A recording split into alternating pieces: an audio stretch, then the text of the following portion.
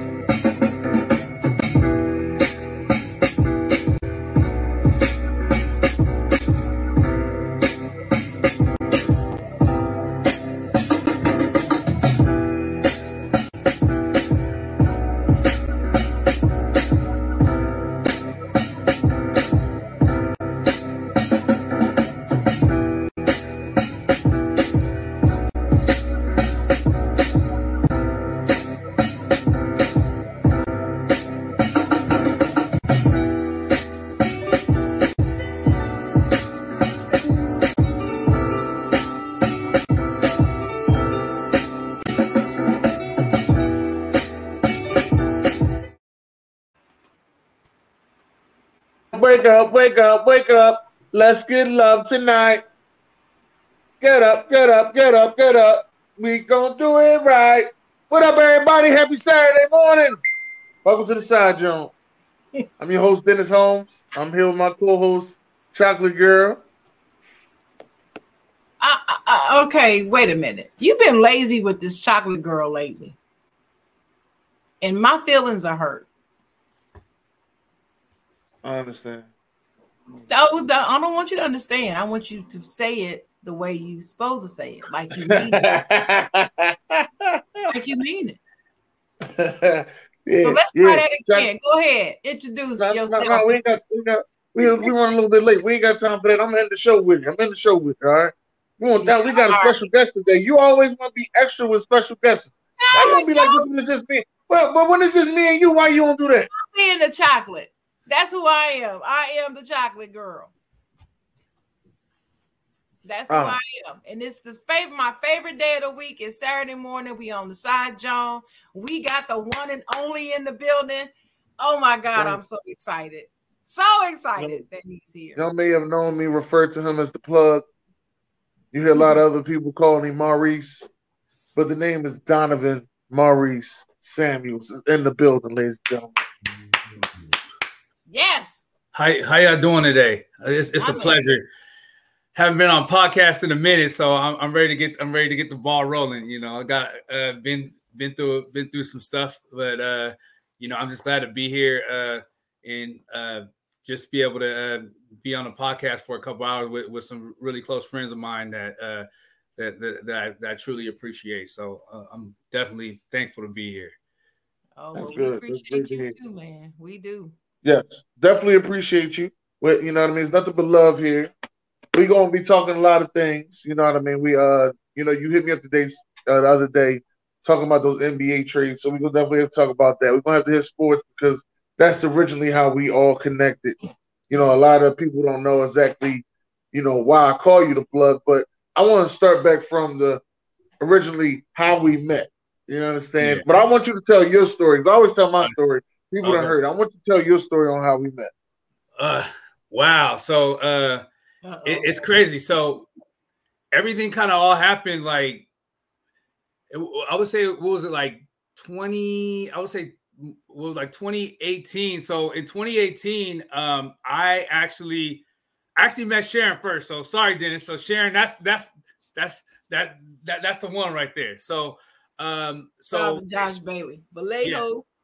Yeah. So basically, it may have been even earlier than 20. I would say like 2017. 2017. Yeah, it was 2017 and 16 is when we met. Yeah, 20. Mm-hmm. Yeah, so it was around that time, and actually, a friend of mine, his name is Justin. He actually he went to Morehouse with me, and he's a Sigma. He told me about this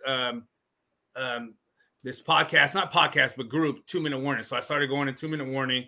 And they were just debating back and forth, and I was like, "Okay, this is right up my alley." You know what I mean? So, I basically was on there going back and forth. Then I didn't really know Trisha. She kept like making these posts, and I was like, "Dang, like everybody's against her all the time." And I was like, "So I started to defend her a little bit, and then I didn't really know that it was her group." until like maybe like months later. But it was a lot of stuff going on. Everybody was younger, obviously, but a lot of back and forth. So her and Sharon, they had a show, and I still wish the show was on today. Out of your league. Mm-hmm. Yeah, out of your league, and it was great. Like the way Trisha had it set up, she had a call-in line. She could mute people, block people. I mean, before all this stuff came out, like StreamYard and Zoom and everything, like that was it. Like that was like Trisha's always been, and shout out to Trisha Joy because she's always been well advanced with like technology with all this media stuff. So yeah, we love Trisha Joy. We love Trisha Joy. Yeah, so I went ahead and met Sharon there. Then all of a sudden, I went on at night. I was working nights at the time, and then I met Andre the Torch Robinson, and he was on a network, Rise Up. And just like everyone else thought, when I saw Rise Up, I thought it was like some Falcons type stuff, and I'm like, I got a little Atlanta tie, so I'll listen in. But then I would go on there, and then I would see. I saw Ron on there, then I saw Dennis, and then like everything just kind of intertwined. So then all of a sudden I was listening to a lot of this stuff, 2 Minute Warning, but then I was working nights. So I was also in a lot of Rise Up stuff. So when I saw you guys go on, you guys were debating and things of that nature. So I just kind of, I gravitated more towards that, but I was still doing the 2 Minute Warning stuff. And then, I mean, that's how I met I met Dennis and everybody, and then when I met Dennis, me and him just kind of hit it off, and he was doing a lot of shows, and it was something I wanted to do at the time. I don't think I was ever really good at it, but it was just I love talking about sports, so it was something for me to do, and so I started going on his platform, and I was still on Trisha Joy's, and all of a sudden, like I had told him about Sharon and Trisha, so I kind of linked them up together, and long story short, I don't want to go into too many intricate details, but long story short, like now they have this show, and everybody just kind of met, and then I also met Josh. I brought Josh and Dennis together as well, and so now they do the do Stay Tuned. So it's a lot of different people I met, and I just kind of intertwined everybody together. And I'm just so happy that everybody's like working together. Everybody's shows are kicking off, and I'm just thankful that God kind of put me in their lives to kind of put everybody together. So I'm real thankful for that, and I appreciate the content you guys have on. Because you the plug, man. You the plug. You are the plug, player. I call you the plug. I call you the glue. I say you the glue that just, connects everybody together. But he calls you the plug. Yeah. I call him the plug because I met Josh through Andre. Andre and Josh, Andre brought Josh into the Zoom one night, and that's how I met Josh. But I didn't get to know Josh until Donovan, actually got me to get to know Josh. Yeah. You know how, if you don't know Josh Bailey is like a deacon, like an old school deacon. He ain't saying too much. He ain't doing too much. He ain't smiling. You look at his pictures, he don't fucking smile. It's just kind of just a straight face, just all the time. He a police officer all day. Yeah. But once you get to know him, you actually do know he do smile. He funny as hell. He be trolling. Can't wait to talk shit. Like, oh, okay, then all right, okay. Yeah. But before that, no, I didn't know him.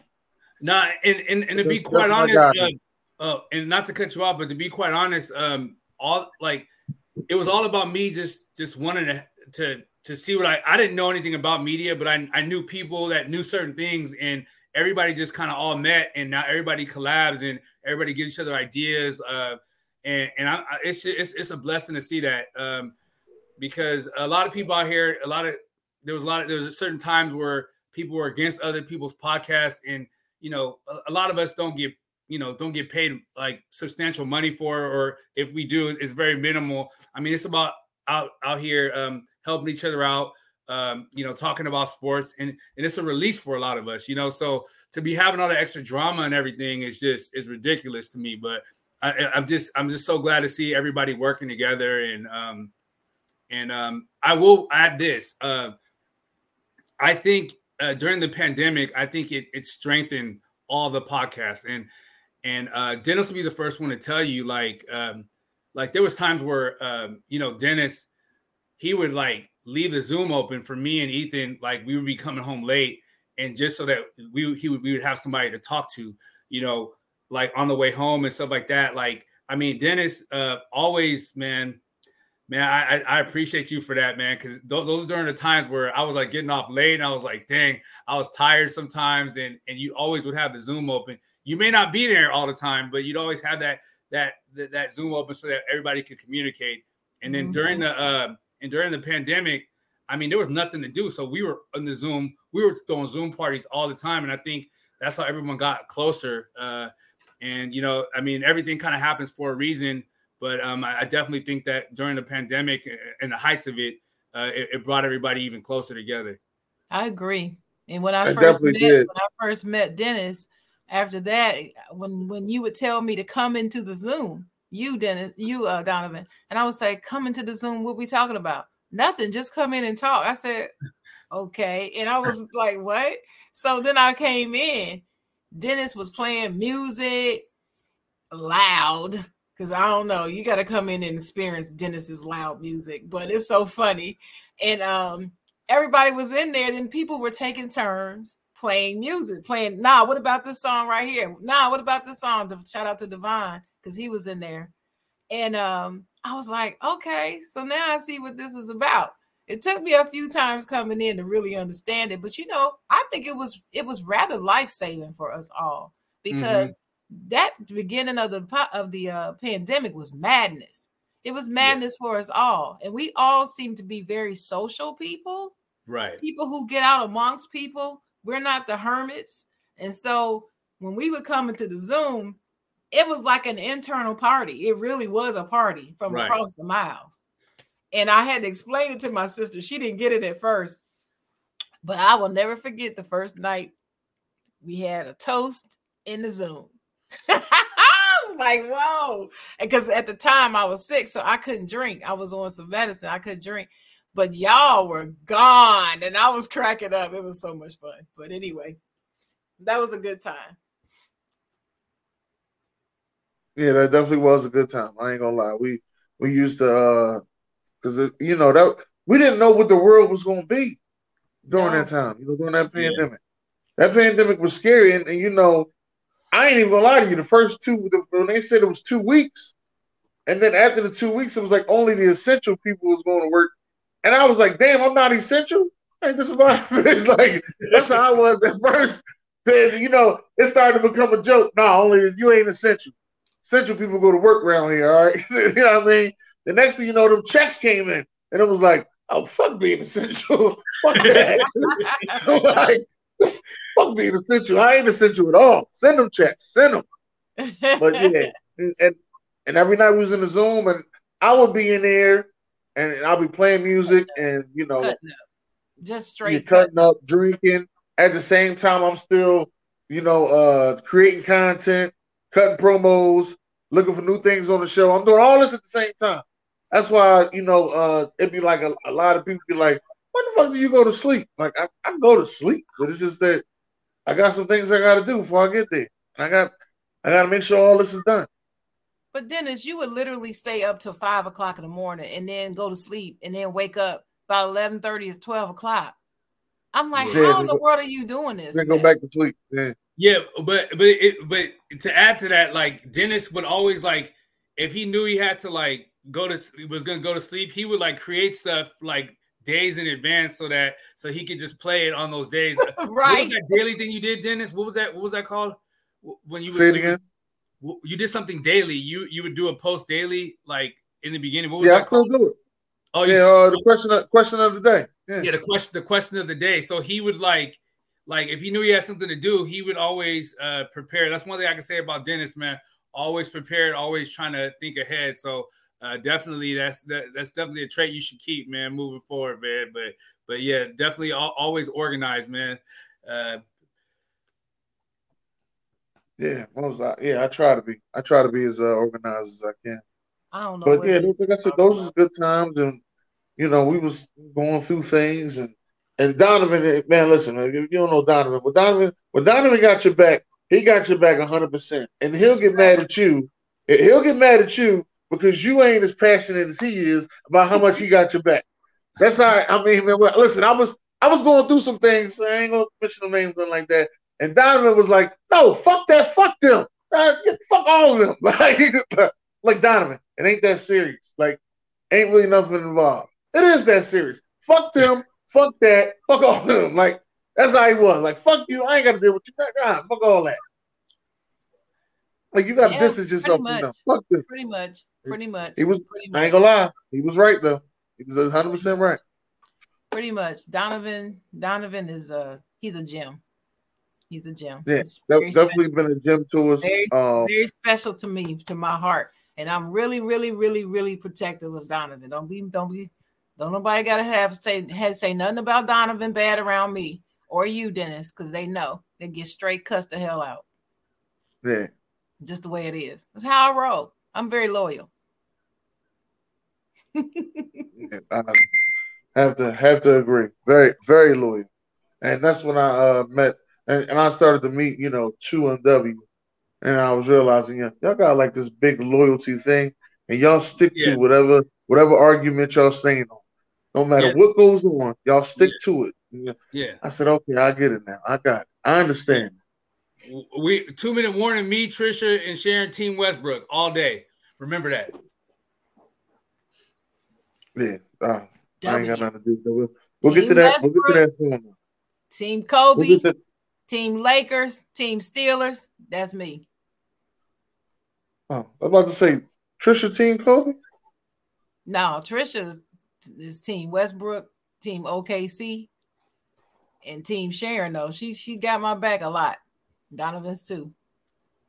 Man, that's definitely good to know. Now, through the times that we all got to know each other, you went through some hardships sometimes, and I want to talk about, how did you get started on your situation, and what made you stop? Oh, okay. Yeah. So this is one of the main reasons why I definitely wanted to come on today, because I feel like I could help somebody. So for some of you know, I made a post about last October 1st, and I actually celebrated my first year of sobriety on October 1st last year. But now it's like 16 months and in 10 days. So so the whole sobriety thing, it started early. Like a lot of times, like when you go through, everyone talks about people being like drinking heavily and stuff like that. But a lot of times it's like, it's not really the drinking. It's like, why are you doing that? Like, what is the cause of it? So, I think, early on in my childhood, like, not the most ideal situation. But my father was on drugs, in the middle of the 80s. He was like picking up stuff from the ports in San Pedro, and he was pretty much, in 1985, 86, my mom, we lived in a 3-bedroom, 2-bathroom house. Things were great, but as time went along and as the height of cocaine, it kind of came up. Basically, he just got deep into it to the point to where it destroyed our family, and we went from a 3-bedroom, 2-bathroom house to me, my mom, and my sister living with my uncle, in one room, and this was early. And so I never really thought that like that was an issue, but, as a kid growing up, mom was a single parent. She worked her tail off. And, there was always times where I was at my baseball games or whatever. She would do everything to put me in sports. Like, that's why I'm always about sports, because she never wanted me inside the house with my sisters and everything. It was like you got to go outside and play sports, take out the trash, water the grass. Like, that's why I don't cook. I don't know how to do any of that, any of the indoor stuff. Like, I can use the air fryer, but for the most part, like, I ain't cooking. But yeah, so, just growing up, not having a father in the home, I think that kind of started it all off. And a lot of times people are like, dang, well, a lot of people grow up without a father in the home, but it affects people differently. And I think that's one thing that I've learned. But just going along there, like, it was always like, I was always in this situation where it was like, dang, like, you're just not good enough. Like, I was on a varsity basketball team, like, dang, but I just couldn't crack that starting rotation. I was coming off the bench. It was always like never quite good enough. I always felt like I was never good enough, and I was really quiet. So it was one of those things to where, like, I internalized everything about my feelings, about how I felt about situations. I grew up in the church, so it was one of those things to where, like, I was constantly like living, trying to, like, be the perfect Christian and trying to please my mom and everything. And, it got to a point to where, like, I was so sheltered. Like, I didn't do anything in high school. Like, I never went to the high school parties, maybe once or twice. But, then, it was a blessing, man. Like, I felt like I beat the odds, right? I felt like I beat the odds. I felt like, dang, I got to go to Morehouse. I didn't think my mom had the money for that, but she worked 2 jobs while I went there. And, she told me, you go there for 4 years, and that's all I'm paying for. So you got to make do it, and you got to finish your 4 years. So, I didn't get the greatest grades there, but even there, like, I felt out of place. So when my father split, like, I went to school in Santa Monica. That was a blessing. The schooling's a lot better out there than LA Unified. So when I went to Morehouse, I'm like, dang, I'm going to an HBCU. Like, dang, I don't even know if I'm black enough. I've been around like Caucasian kids, and it's just a different environment in Santa Monica. It's real liberal. I don't know if anybody's been a real liberal place, but like, I had never really been around a lot of African Americans, like, in that type of setting. And then all the tradition at Morehouse, like, I felt like I didn't deserve to be there. And things kind of escalated, but a lot of it, a lot of the stuff was just more of, for me, just not having confidence in myself, just with anything. And you would think from the surface, like, oh, okay, you went to school, went to Morehouse, graduated.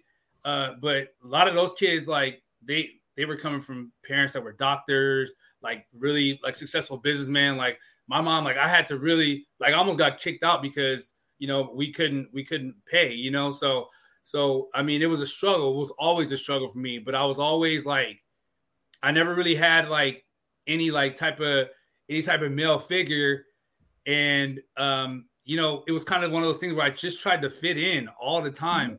And, so when I got to Morehouse, like, I had to do the whole fraternity thing. So I'm a Sigma, and with that, you being in college, you start to drink and party and stuff like that. And, you hang out, and, you get the girls, and you do what you do, right? You do the whole college thing. And then it just escalated. Like, I came back home, then I started going out, and my first job out of Morehouse, like, I didn't really have a job lined up. So it was like, I'm working at BMG. It was like I was doing accounts receivable, but I was around, like, BMG, like, I was around the record labels, and I was in Hollywood. So my first job out of college, I'm in Hollywood, and, we're drinking at lunch, we're going, and that type of industry, like, people are coming to work messed up all the time, so it wasn't like one of those things to where, like, you're in a corporate job typing and stuff like that. So, it started to escalate from there. Then I started to drink and smoke weed and everything. And then, as time progressed, I liked it, man. And then it got to the point where I would work so much. I would be smoking a lot of weed, but that would get me tired. So then it got to the point where I was drinking and I was falling asleep in clubs. And then I was like, wait a minute, bro. I would wake up, phone being stolen, wallet taken, and I was like, I gotta figure out a way to stay up. Mm-hmm. So this is where it went from bad to worse. So I had went to a party and typical stuff, right? You see people going in and out the bathroom. And I started, I was like, dude, like these people having a good old time, and I'm sitting there and I'm, just chilling. And then, a friend of mine at the time, I don't know if it was a friend, but, they introduced me to cocaine, like powder and stuff. And I had to, and after I did that, it was, I wouldn't say lights out, but it took me down a really long tailspin for 15 years, back and forth.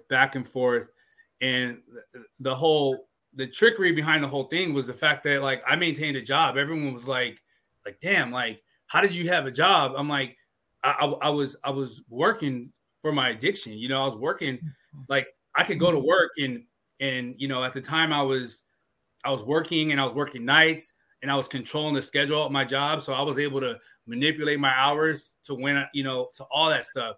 And it just got completely out of control. And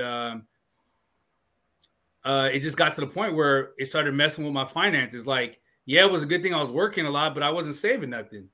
And I had to keep, I was back and forth. And all of a sudden, on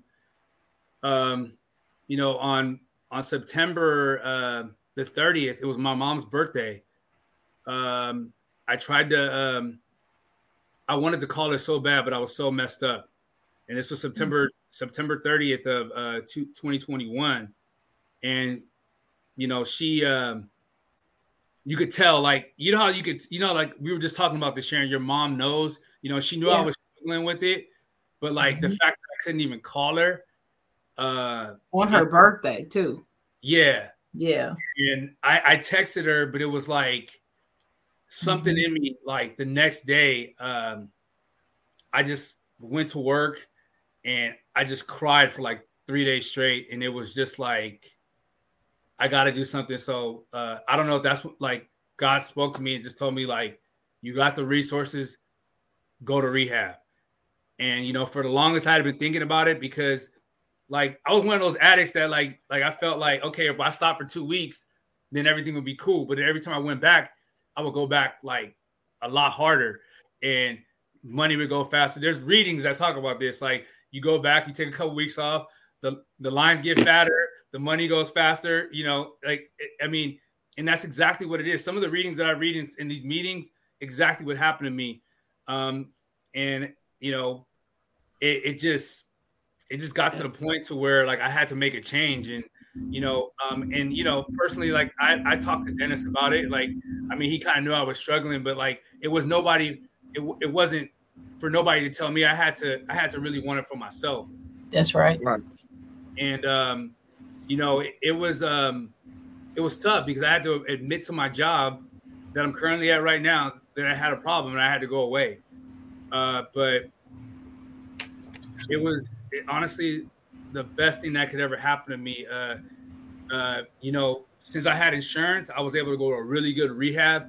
And most people think rehabs are like whatever, but like when I went in there, like I just prayed. I just asked God to like just remove some of those cravings from me and just have me like really stay focused in there. So when I was in rehab, I learned a lot of like just concepts on what to do, what not to do. But because rehab ain't gonna keep you sober. I mean, it'll keep you sober for 30 days or 45 days. But like the reality of it is the action comes when you get out. And so what happened? I went there for 30 days.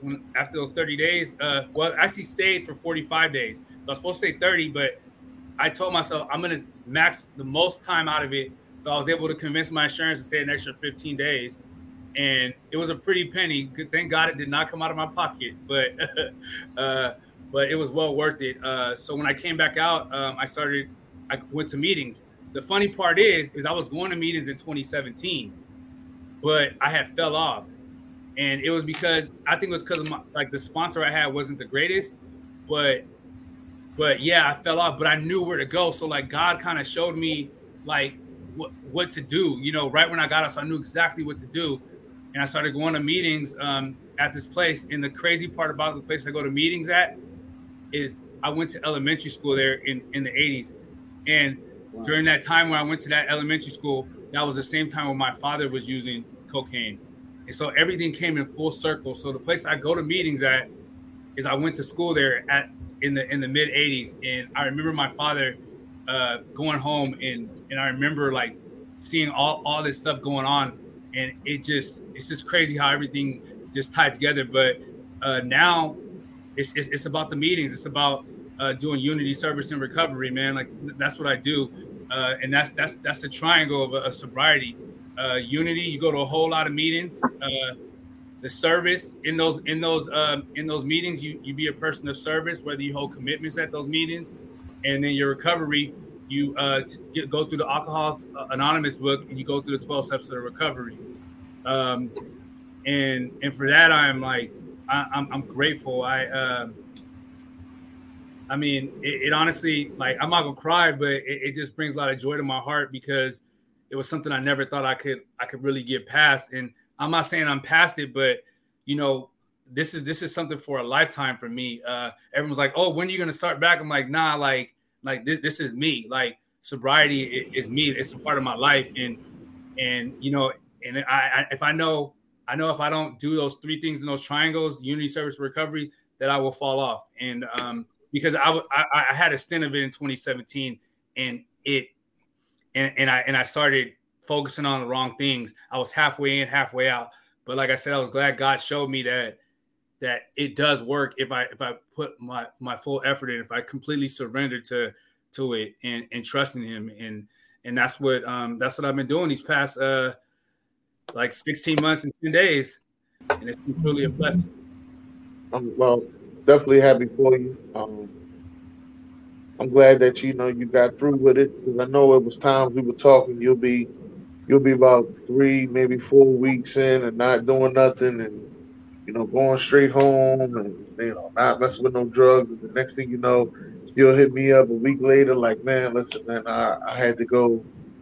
Yeah, I had to go get some. I had a bad time. You know what I mean?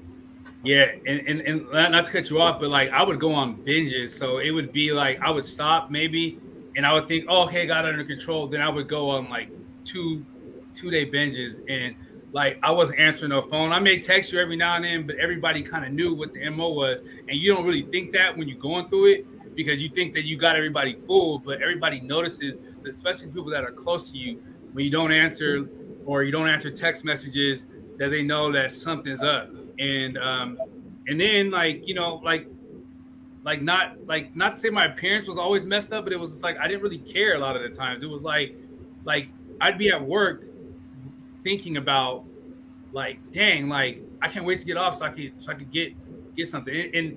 And that happened during the pandemic too. So the same times we were on the Zooms, like I was doing that because bars weren't open. So a lot of times with me, I would go to bars and then I would go pick up something, and then I would go, I wouldn't say it's a trap house, but it was a place where I could watch the games and stuff. And then I end up just staying over there. And the people that you put yourself around, like I was hanging around with like Bloods and Crips. I'm like, I'm not about that life. You know what I mean? Everybody, you know what I mean? Like, I'm not about that life. But when you're doing those type of things, like, I mean, unfortunately, it brings a camaraderie because there was people were picking up from businessmen to all these type of people that were doing it, but they didn't have an addiction. They were just partying a weekend, doing stuff on a weekend. And there'd be times people would go over to the place I was at, and they'd be like, "Dang, you didn't go home?" Like I was over there and I was like, it just put me in a really bad place, and I never ever want to go back to it. And it brought.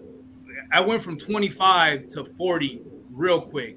Those years went by so fast, and there was nothing accomplished. Like I had a job, and thank God I had a job. I mean, I had my savings, my 401k, and all this stuff. But for the most part, like it was like I made so much money, but it was a blessing and a curse. Like the fact that I was able to work so much overtime, I knew if I blew hundreds of dollars, I would just be able to gain it right back. And it was a vicious cycle, man. And I'm just so thankful, man. And I definitely just really want to give a shout out to to my sponsor, man. Like when you're going through this and you're going through recovery, really like the sponsor is so key, like who takes you through the work, and because you have to reveal certain things to them and you have to establish that level of trust because they really want to help you. I mean, and hello? Oh. Yeah, I'm here. BJ said big hug to you.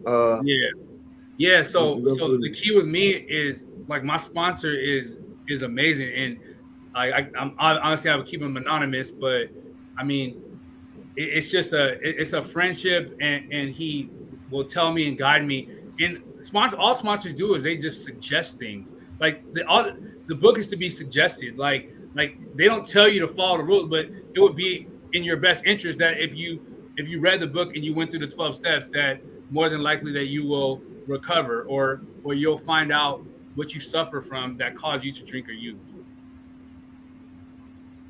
Got it. We're very excited that you are free, helping people now. Mm-hmm. Are you a sponsor to somebody now? No, I'm not. But what I do now is I run a meeting. So the meeting where I met my sponsor at, there's an opportunity. So in these meetings, like they have positions. So you have like your secretary, the secretary of the meeting. They basically run the meeting. So you basically have to pick speakers, make sure all your other trusted servants, like which is the treasurer and the GSR, like those positions are the three like positions that you have to have at every meeting. The GSR is a general service representative, and they announce events and information about the fellowship, like everything that's going on. Their responsibility is to make sure that everybody's informed on upcoming events or any changes to bylaws or anything. So that is something that those are the three main commitments at every meeting. You have to have your secretary who runs the meeting, your treasurer who controls the money, and then basically your GSR that gives out information to the fellowship. But I'm a secretary, so I run a meeting now. So I got to call. I gotta make sure I got the speakers, everything. So I'm like, it's just a blessing. Everything is just works out.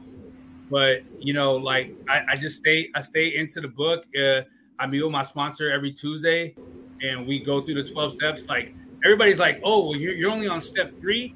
Like, so basically, I'm not going to quote all the 12 steps, but that is not only applicable to the people that are going through recovery. That's just those are life for anybody going through any walks of life. Like if you read the 12 steps of recovery, like, I mean, it's a self-cleansing. And it really it's about you reaching to a higher power. Like the whole process is a spiritual one, not a religious one. So, but most people, they go to God. But there's some people. When I went to rehab, there were some people that were like atheists and they worship other stuff. It ain't my thing. I know I go to God, but I mean they make it applicable to people that aren't really believers in God. And but I mean, if you go through the 12 steps, it's just anybody would benefit from it if you read them and you go through it. Yeah. BJ said, my bad, take it back. Dennis ain't that guy.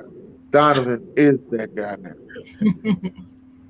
I wanted to talk a little bit about when you were going through it before you went into rehab. Mm-hmm. Only reason why I hate to interrupt, but the only reason why I'm mentioning this is because I remember I had no idea that you were an addict. Had no idea. None. Yeah. None. I knew that you used to drink and have fun, but so did everybody else that was in the Zoom. So I didn't think not Dennis. I didn't think anything of it. So I mean, everybody was, most people were coming in there and having a drink and being tipsy. but I never thought that you were like drunk, just tipsy until you would fall asleep. And then sometimes you would fall asleep. We like, and we would, it was a running joke. Donovan had too much, fell asleep. Well, I mean, and I'm gonna be brutally honest with you. Like some of those times, like I fell asleep, but I went off and I was doing other stuff, And, right. And but I didn't. My point is, I had no clue. I just thought you were just the nicest guy. You were funny. We always had, but then when you would be on the shows, you always had a point of view. You were able to articulate it intelligently. So wasn't no stammering and stumbling over your work. None of that. It was, those of us who are not in that life, we look for signs that we know. Yeah. But we don't know all the signs because that's not our life. So, and I didn't grow up around anyone like that. Like you were talking about your dad. I didn't have that. So I didn't have that experience. And so one day, I know it had been like days and I hadn't seen, heard. I sent you a message, I think, you didn't respond. And then one day I was just sitting there and I said, I'm going to ask Dennis. And I asked Dennis and I was like, Dennis, where's Donovan at? He was like, well, he's going through some things. That's all he said. He didn't say anything else. Yeah. And I was like, okay. And me being a woman and a mother and that intuition thing kicked in. I said, well, whatever it is, I don't need to know. Whatever it is, I'm just going into praying and fasting for that brother. And I did. And I was serious about it and intentional. And the next thing I know, that's when you sent me the message. And when you sent me the message, I just started crying. I was just bawling because I didn't know. And I felt bad. I felt like, we are arrogant people. We got an ego. And we always feel like we could have helped in some way. And I don't know if that is arrogance or ego, or if it's just having a heart for the person. So I struggle with that. Sometimes I have to pull back and say, well, girl, who are you? You ain't the miracle worker. You're not God. But you still feel like if I had known, could I have said or done more or something like that? You go through all this self-talk. Yeah. It ain't about you, Sharon. And so I just had to, put that aside and say, it's not about you, girl. And so I wrote you something back. I told you I was praying. I remember that. I told you I love you. And I'm your sister. I'm here. If you ever need to talk to me. And I meant it. And I told you I mean this now. I don't just say this stuff to everybody. Right. But I remember that. And I felt happy that you had recognized those things and you made the decision to go. Yeah. That gave me the most joy.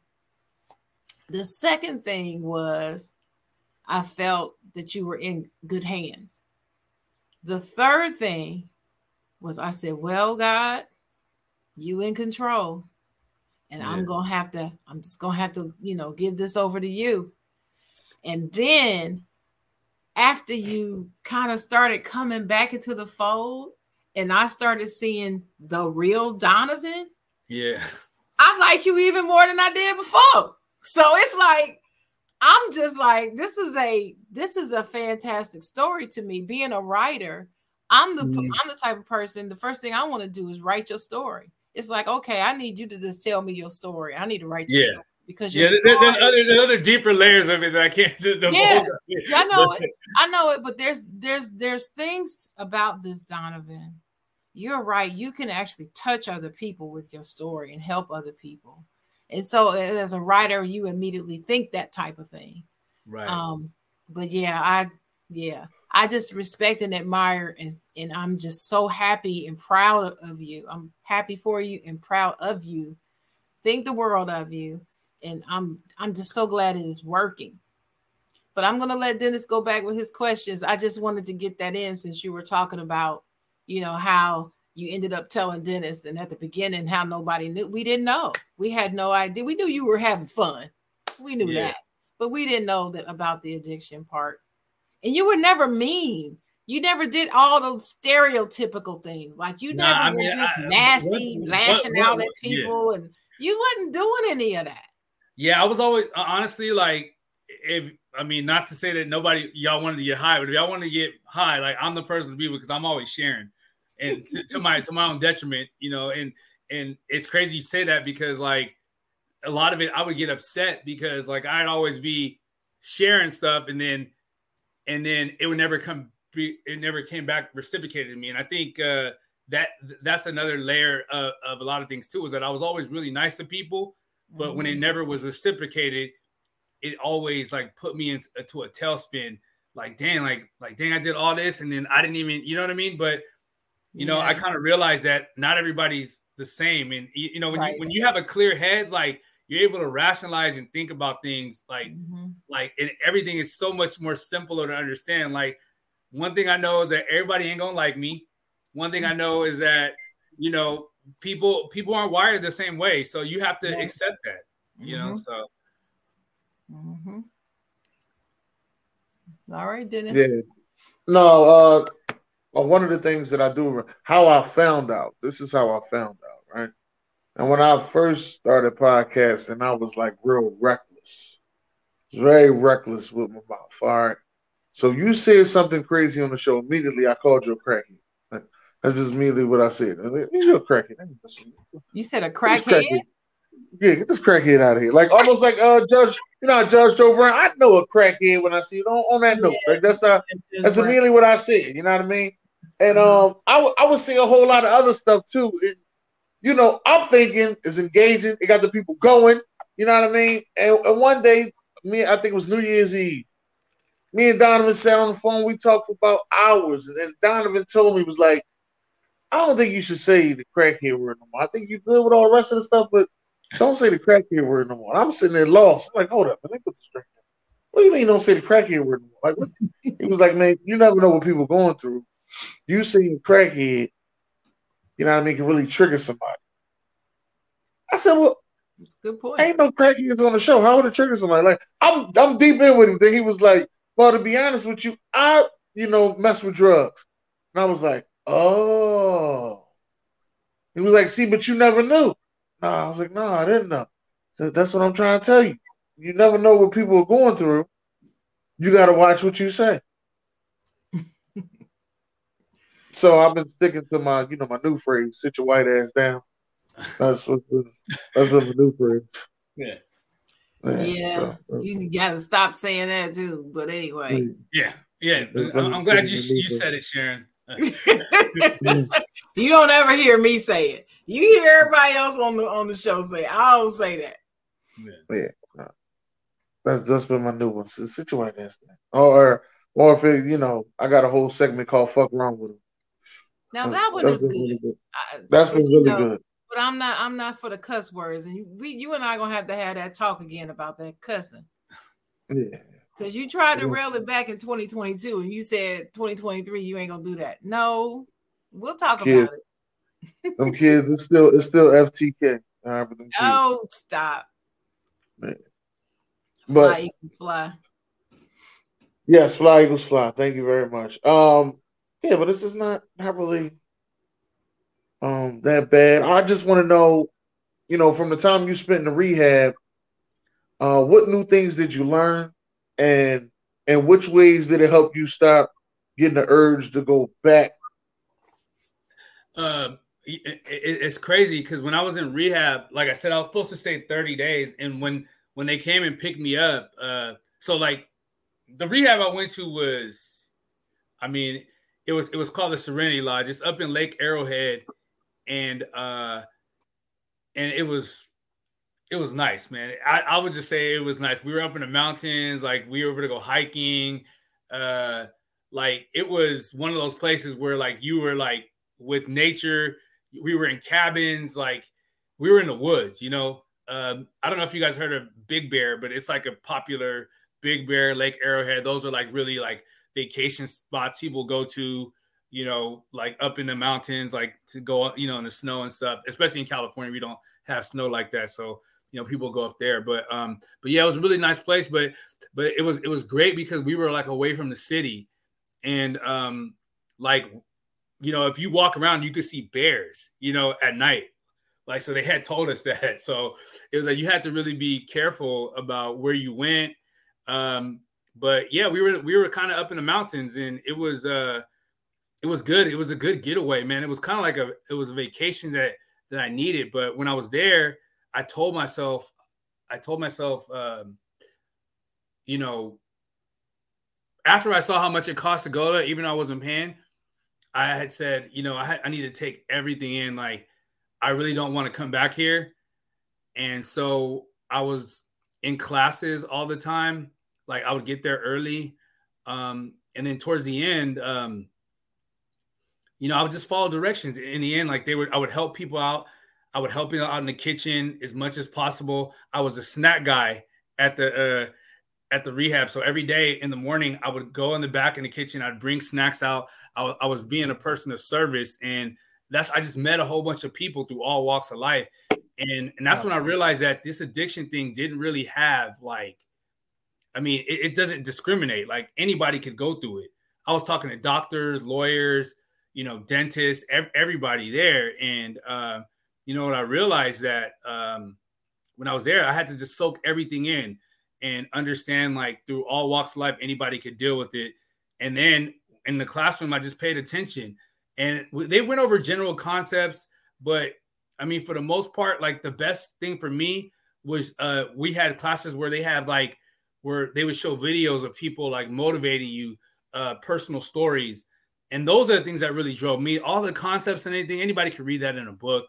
But you know, what they told me there, the most thing that I always remember is they said, the first thing they told me was, get comfortable with being uncomfortable. And that was something that always stuck with me, because it was like, dang, like when I go back out, like, I'm going to be in some uncomfortable situations, as far as being around people that are drinking and all these other things. So, you know, just some of the sayings and stuff that I got from there and the motivational speakers, I think I got that's the most I got out of it. The concepts, you could learn that anywhere. That's not going to save you, but hearing personal stories and how people recovered, that's the ticket. You know, that's what you take from those places. And then, like I said, my experiences in being in meetings in 2017, I knew exactly where to go back when I finished the rehab. So, it was more about personal stories for me. Okay, that's good. That's definitely good. Personal stories and everything. And you know, I mean, you met some cool people. I remember you telling me that. And you also, after your year, don't you get a token or something after your year? Yeah, so, you know, I got a year, and then you get a token. You know, you get chips like so they do like 30, 60, 90 days, and then they go 6 months, 9 months, a year. And the fellowship that I'm in, you get one for 18 months. So I'm gonna have that coming up April 1st, you know, God willing, one day at a time. You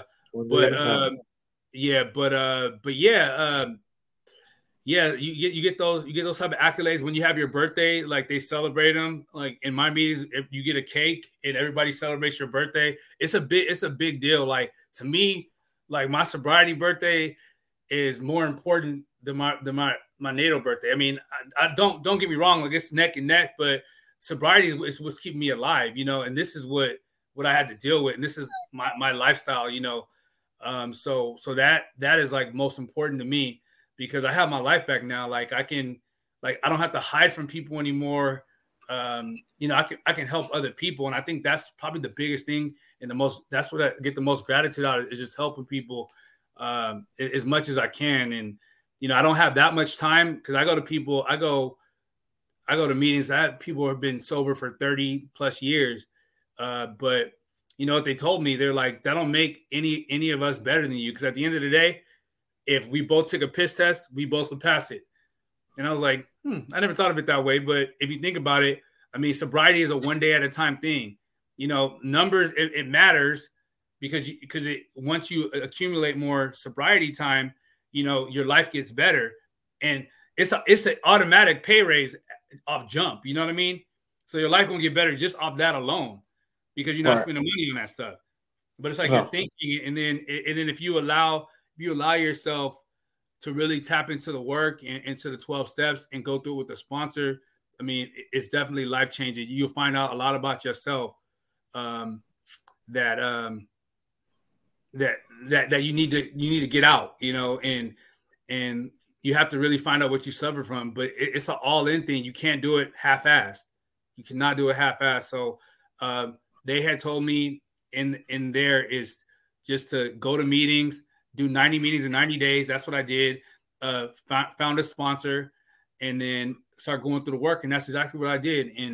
And that's what's kept me sober today. That's good. Definitely good. I'm definitely proud of you. Proud of your journey. I know Sharon got some stuff that she want to say about it, so I'll leave that for her. Yeah, like I said, definitely proud of you and your journey. I'm happy, you know what I mean? Happy to have you in my life. You know, you helped me advance in this podcast game in more ways than one, and telling me different things to do, different people we done met, ways to go about things. And yeah, I'm going to leave it to the chocolate girl now. Let the chocolate girl go ahead and get her questions off the air. All right, Donovan. I want to talk a little bit about your mom. Yeah. I'm a mom. Oh, man. So, your mom, she sounds like a warrior to me. And she's a real MVP. People ever since Kevin Durant said that, when you hear people say it, people think that person is just being, cliche-ish or contrite because Kevin Durant said it. Well, no, I think you really mean it. So I want you to take a minute.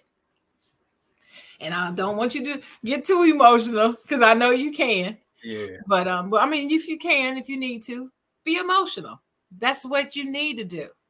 But I want you to tell a little bit about your mom and what role she has played in your sobriety and your continuation with it.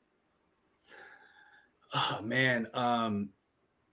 Like to me, like, and I always get teary-eyed because like my mom's like she's always been there. And even there was times where like even through my addiction, like she kept me at arm's length. Like she wouldn't mess with me, but like I was always there. And there was times I tried so many different things. Like I would give her my whole paycheck, and I would tell her like I'm struggling, and she knew that, and she just did whatever she could to like help me out. But if I fell off, she wouldn't talk to me. But like she just always kept me at arm's length, and it was like it was enough to like show me like, hey, I need to get my shit together. But at the same time, it was like she wasn't gonna completely let her son go, and that was like a major blessing to me because like if they completely just abandoned me, then I still would have probably been out there.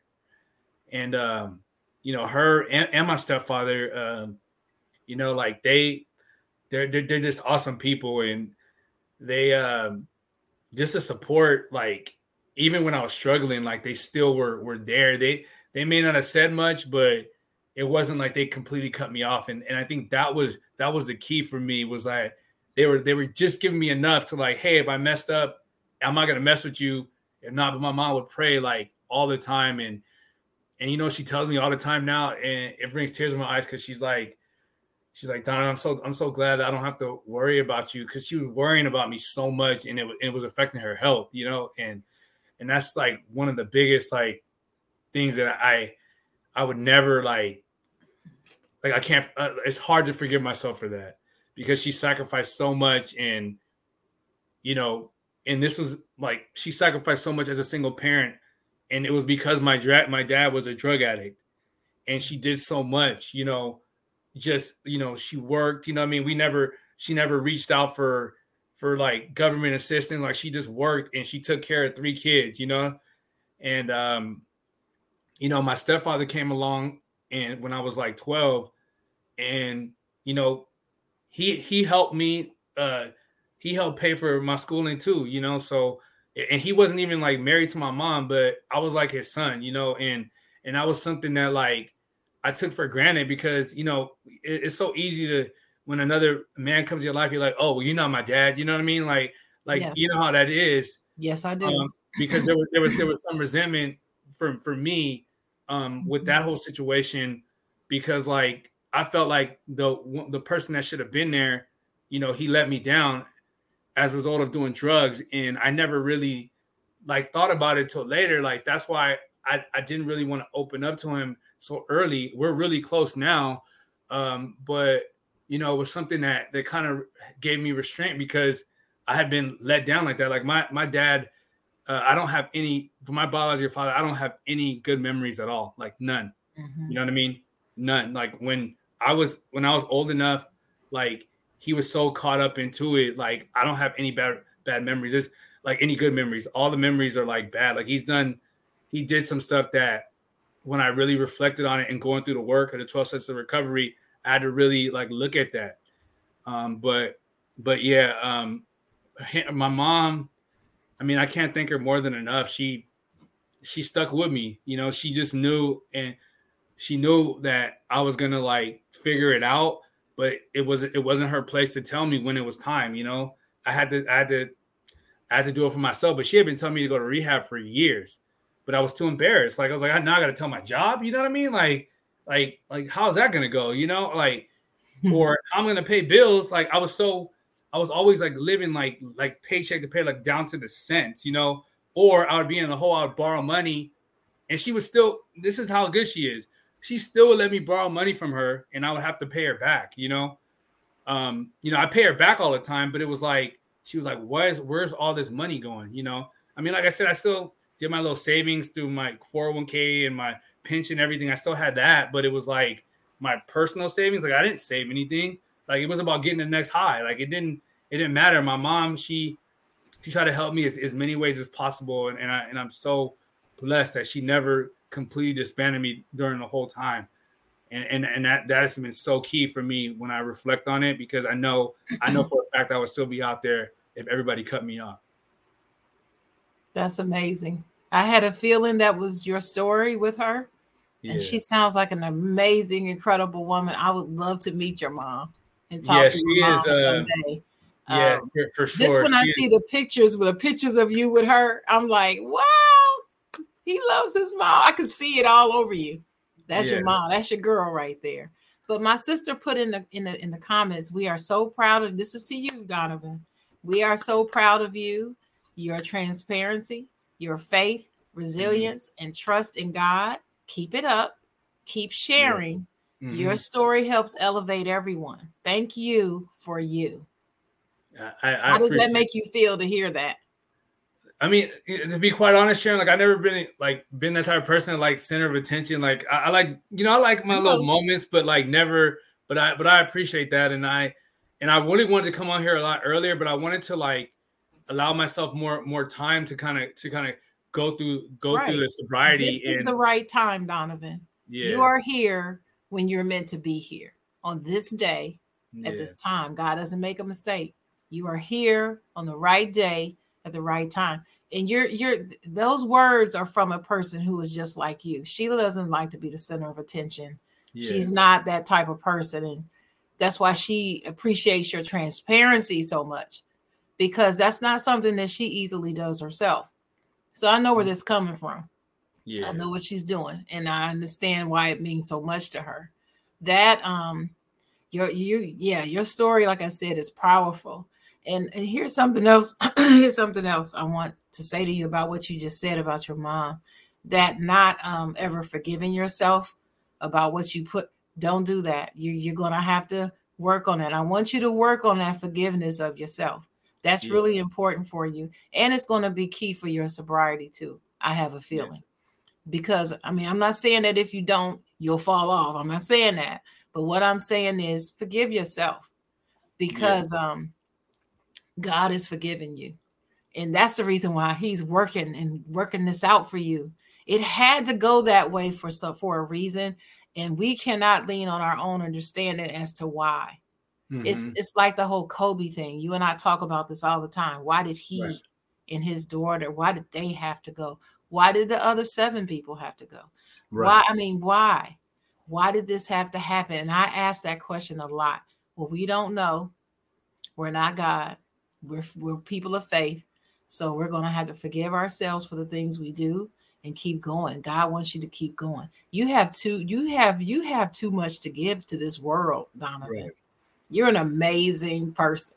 So Keep going. This leads me to another question though. You were talking about your job, having to tell your job. Now, this is something that I struggle with because you had to have some fear that they might even fire you. You might lose your job. Yeah. Because sometimes when you confess things or reveal things to your employer, if it's not in line with their culture and values, they will find a way to get rid of you sometime. And so I'm sure that was on your mind as well and your fears. But how did you muster up the strength and the strength and the courage to actually say to them what you had to do? Yeah. So the good thing for me, like I said, I had been in my job for 13 years. So like I was always that guy, like regardless, even in my worst times, like I was showing up to work, but it was more for me, like making sure that I had money to keep doing the activities that I was doing. But I was always there. So like that was one thing I had, that I was a loyal employee, that I was always there. I may have showed in late a couple times, but I was always there to cover the shifts. I would cover nights, I would cover days, I would cover all these different times. So, I mean, right there and there, like they knew I was dedicated. And then in my department, like I knew everything. So, I mean, I was still learning, like, and I'll talk about that later, but yeah, so when I went to them, I went to the plant manager at the time, and she had been someone I had worked with for 8 years. She had been my supervisor, and she basically was like, you know, you got to do what you got to do.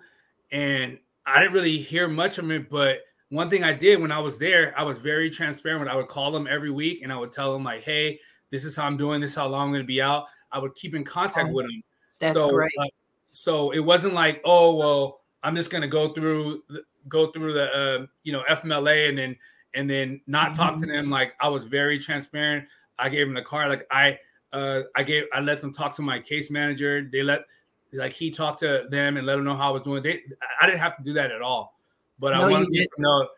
I wanted to let them know that I was doing well, and that when I came back, and what I told her is when I came back, like I was just going to be a better employee. Yes.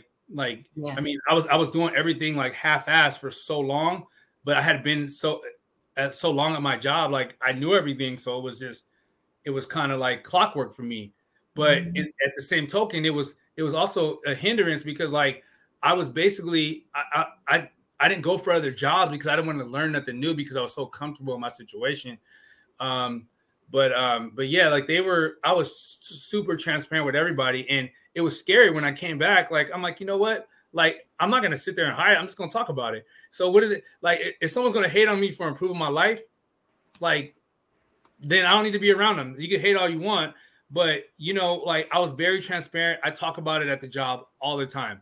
And that's my approach, because what are they going to say? Like, I went to rehab, like half those motherfuckers need to go to rehab too. Excuse my French, but I'm just saying there's a lot of people that, yeah, I mean, they may hide a little bit more, but it was just good just talking about it. I found out there was a couple people there that had been sober for a long period of time, and we talk about certain things now. And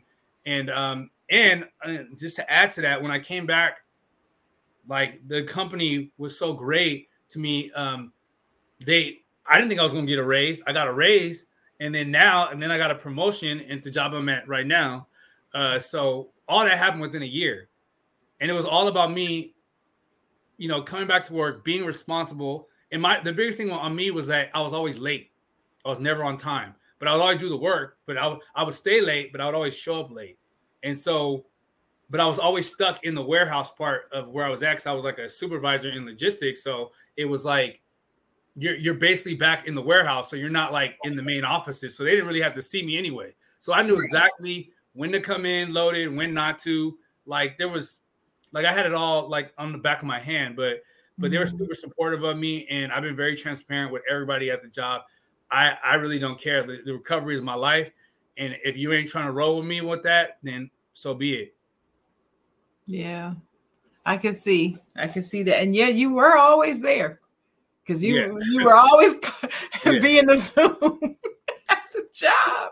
And so we were like, man, Donovan, that dude works, man. He works hard. Yeah, I was but unfortunately, like I was doing that to pay a bill that I shouldn't have been paying, So right. But this is a good interview because this leads me to my next question.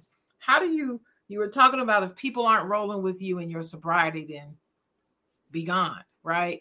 Mm-hmm. How do you handle those people who you used to deal with in that life? How do you keep them at a distance? Do you cut them off completely?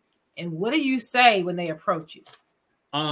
Okay, so the funny thing is the person that I was really close to, at the time, like, when I got the spot I'm in now, like, my credit was really messed up. It was messed up, and they actually helped me get this spot. And they, like I said, like there were some people that weren't bad people, but it was just the activities, and so I had to cut them off. I had to cut everybody off. Like there's a text every now and then, but then there's some people that I'm not going to text at all. There's some people that were friends of people that were doing that type of stuff that, I'll keep them at a distance. But all I do is go to meetings and go to work and go to the gym. Like, I keep it real simple. In my family, and then people that I've known that I know that truly have my best interest. But it's so easy to kind of filter out how you want to treat people when you're completely sober. Like my first thought with me, what I found out with myself, like me being sober, a lot of times my first thoughts is the right way to go. So if I'm not feeling it from the beginning, then I'm not feeling it, or I'm going to express it, And before I was so ashamed to like call anybody out on anything was because like I had skeletons in my own closet, but now I don't have to hide that. You know what I mean? So I can be truthful with somebody. And if I'm not liking the way things are going, or I don't get a good vibe from somebody, I'm like, nah, like I think about those people all the time, but I mean, I'm not going to hit them up. I mean, it's just not worth it. It's not worth it. I've come too far, and like my life has gotten so much better, and I just keep the same routine. Good. Also, another question. When you were talking earlier about how you even fell off into the life, you were talking about your progression. Mm-hmm. You were at Morehouse. You did the whole frat thing. Y'all party. Then you got the job. You're in Hollywood. Party, drinks, then weed. And then all of a sudden, you couldn't stay awake. So then that fell off into the next thing. So I'm going to ask you this weed question, because this has been a thing that people have said about weed my whole life. And I'm now 50 years old, and I'm still hearing it, and people are still denying it. But do you consider weed in your life? Was it a gateway drug for you? Was it? Was it not? Or would you describe it as something else? I think for me, I mean, anything mind altering is a gateway for me. So, well, weed, this was like kind of my thing, right? So like it would always start like this with me. So like I would smoke a little weed. Okay, it's legal, right? You smoke a little weed, then it's like, okay, you're parched, right? You want to drink something, so you have a couple beers. But for me, it was always like after every couple like tall cans of beer, then it would come into a situation to be like, then my mind started altering. It was like, dang, like I really want something else, And it would always be like I'd be at a sports bar and I would be drinking, and then all of a sudden by halftime of the game I'm out and I'm going to somewhere else, and then you're not gonna see me, But yeah, for me it was. Okay. For me it was. And I have no doubt in my mind, and I'll share this. Like, I know for a fact that I can't do anything. So once that came in my head, where it's like you can't do anything, like everything is cut off. So there's not like, oh, I might be able to have a drink every day. No, like I can't do it. Like, and that mentality has worked. Like I cannot do it. And so that's how I roll. I don't do anything to put myself in that situation to even have the thought of my mind. And that is that like your lifeline then? The decision to say, no, I can't do any of it anymore, period. Yep, exactly. Any of it. Right. So, I mean, you find substitutes. Like, I mean, I like beer. So what I drink now is sparkling water. You know, like there's certain things, there's certain ways you go about it. One thing that I do that I probably I probably need to stop. I started vaping a little bit, like, because that was like the thing when we were in rehab. Everybody was on energy drinks and on vapes, and that's one thing that I started to do a little bit, and and that's something that I definitely want to cut out. But that was something that I dibble and dabble with. But those vapes they're like for your heart, like it's not really good. Right. And the energy drinks too, but yeah, those are what everybody, when you go to rehab, everybody's smoking a cigarette or vaping or drinking energy drinks. Like that's just everybody's looking for that, or a bunch of coffee. Like coffee is like key. Yeah. And I'm not really a big coffee drinker, so I am, but yeah, I drink energy drinks, but I don't drink them like on a regular. I don't drink them on a regular. I used to drink them a lot more than I do now. But I don't drink them on a regular because I know they're not good for you. But in moderation, they're okay, but it has to be real moderation. Right. It can't be every weekend I'm drinking energy drinks. No. Yeah. No. Yeah. And only in case of emergencies. That's what Right. it's there for. It's like break the glass and pull it out. Yeah. And that's what I do with that. But also, here's my next question. Now that you've been tell us, how many days have you been sober now? It's been 16 months in 10 days. So 16 months and 10 days. And so your anniversary date of your sobriety is October what? 1st. October 1st. All right, awesome. That's a great day. Awesome. I'm gonna put that on my calendar. That's gonna be Donovan Day. Yeah, like honestly, like I would rather celebrate my sobriety birthday than my regular. Like, that's not to say that, I mean, but like that changed my life in that day forever. Yeah, we can do that. October 1st. Let me write that down. October 1st. That's the day. And that was in 2022. 21. I'm sorry. Mm-hmm. 2021. I'm forgetting this is 23 now. 2021. Okay. When you're around other people and they make reference to drinking, or they're around you saying they're going to have a drink, I'm going to have a drink, I'm going to get me some this, they're talking about it around you.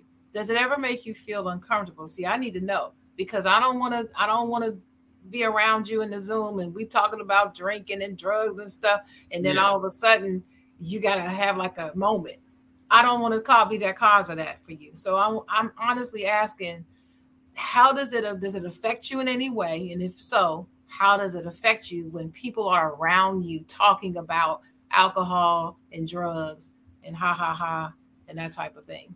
It's funny because I kind of laugh about it because everybody knows how I was. So it was like I don't really, like, I'll talk about it. I'll just say I'm just not doing it. Like, I'm so firm in the fact that I'm just not going to do it. Like, it doesn't really bother me. Like, I ain't going to lie. Like, Jay Will had that, like, machine he had with that Keurig. It was like a Keurig, and it was, like, pulling the alcohol out. I was like, dang, man. And I was like, that was kind of triggering. I ain't going to lie. But, shout out to Jay Will with the gadgets. Yeah, but Jay Will, I was like, that looked pretty amazing. But like, he is people, Willie's Bar. He is Willie's Bar. Yeah, but it's crazy because like, everybody who I hang around now, they're so respectful, and just shout out to all my friends. Like, every time I hang with somebody, like, Donovan, can I drink around you? I'm like, dude, do your thing, man. Like I'm in this for the lifetime. So I'm gonna be around situations. Now, am I gonna go into a situation like where I don't really need to be? Like, there were so many times where I wanted to just go to a bar on Sunday and watch the games, but I'm like, I got a TV here, I got the red zone, I got the game on here. Like, there's no point. Like, you have to really question yourself in certain situations. Why am I there? If it ain't a family function or whatever, like, I'm not gonna go. I mean, I mean, or I might just pop my head in, or if there's a situation, it's like at a bar and grill, I'll just sit at the grill. I'll just eat some food, get some water, and you know, and just call it a day. Or I just hang out. And I think that's what been really so good about my sponsor is that like he likes to hang out. He's also a Raider fan too. So, you know, like he likes to go out and do things, but like I know he's sober. He's been sober for like 16 years. And so like if he wants to hang out, we'll do things as a group, and we'll, you know, people from the meetings will hang out, you know, and we'll go places. So it's not like it's not the end of the world, but like I'm just not gonna put myself in situations to like that I don't need to be in, you know. So message from Ethan Tweedy. He says, I'm proud of you, Donovan. Yeah, I appreciate that, Ethan. Yeah, shout out to Ethan. Thanks for watching and thanks for commenting today, Ethan. This is gonna be this may be my last question. Mm-hmm. Then I'll turn it back over to Dennis. But I tell you what, sometimes I'm known to ask another one, so beware of that. But you were talking about being an addict and how you were able to still go to work and do all those wonderful things, and people didn't know and you didn't fall off. But talk about the need to want to change for yourself, because I'm sure other people who knew the truth had said something to you. Oh, Donovan, I wish you would. I'm praying for you, bro. Why don't you? These type of words. And I'm sure, but it took you deciding that day you couldn't call your mom for your birthday. I know that tore you up. You told me, but you mentioned it to me. Yeah. When you told me about what was really real, you told me that story, and I could feel it through the chat. We weren't even talking live. Yeah. I could feel it just through the typing of the words. Mm-hmm. And I imagine how I would feel if that were me and my mom. And so talk about the decision, how you had to be the one, no matter how much even your mom wanted it, who you love more than anybody in this world. Mm-hmm. You know, really, it just gets to the point where you get tired. Like there were situations to where, like, I was doing a lot during COVID, so like it was crazy because you have a mask and it would cover up your nose and everything. Mm-hmm. So like it wasn't visible. It wasn't visible to a lot of people. Mm-hmm. But there was times where like you constantly get like runny noses. Like it's just it's a mess.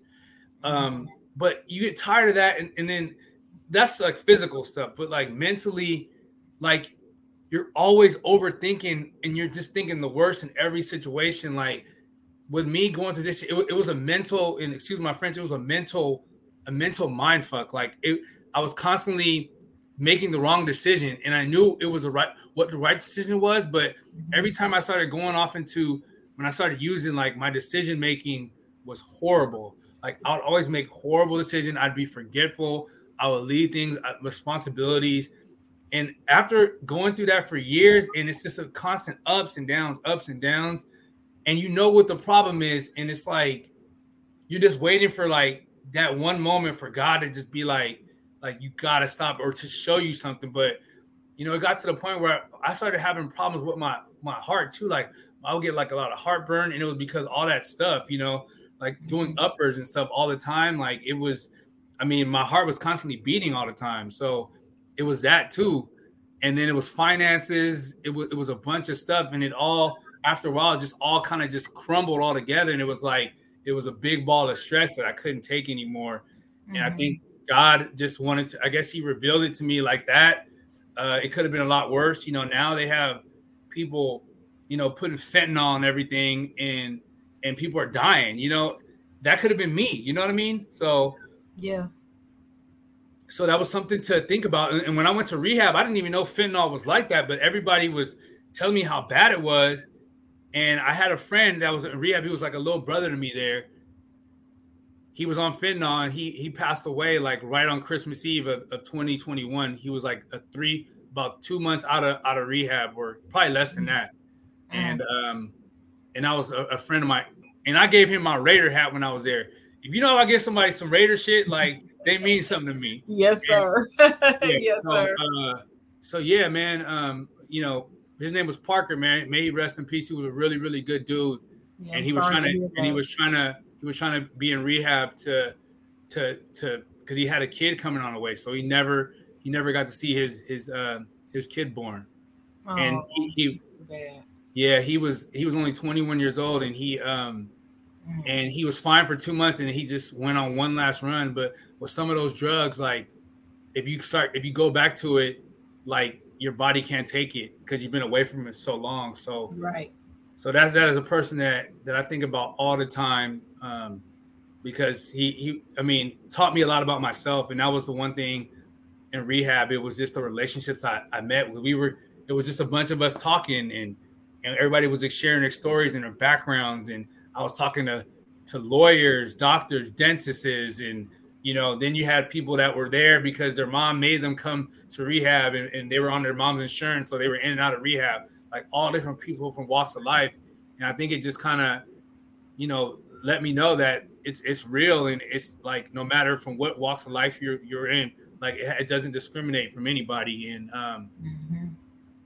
and it's something that that those memories in that rehab, I'll never forget the people that I met.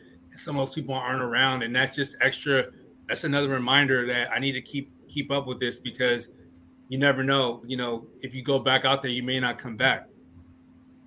You're right. You're absolutely correct.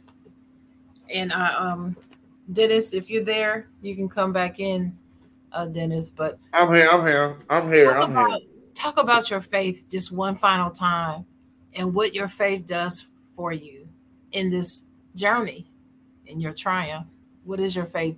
What role does that faith play for you? Just going through the 12 steps of recovery. If you read it, you have to reach out to your higher power. And like I said, it's a spiritual program, not religious, but the majority of the people that go through the 12 steps, God is their higher power.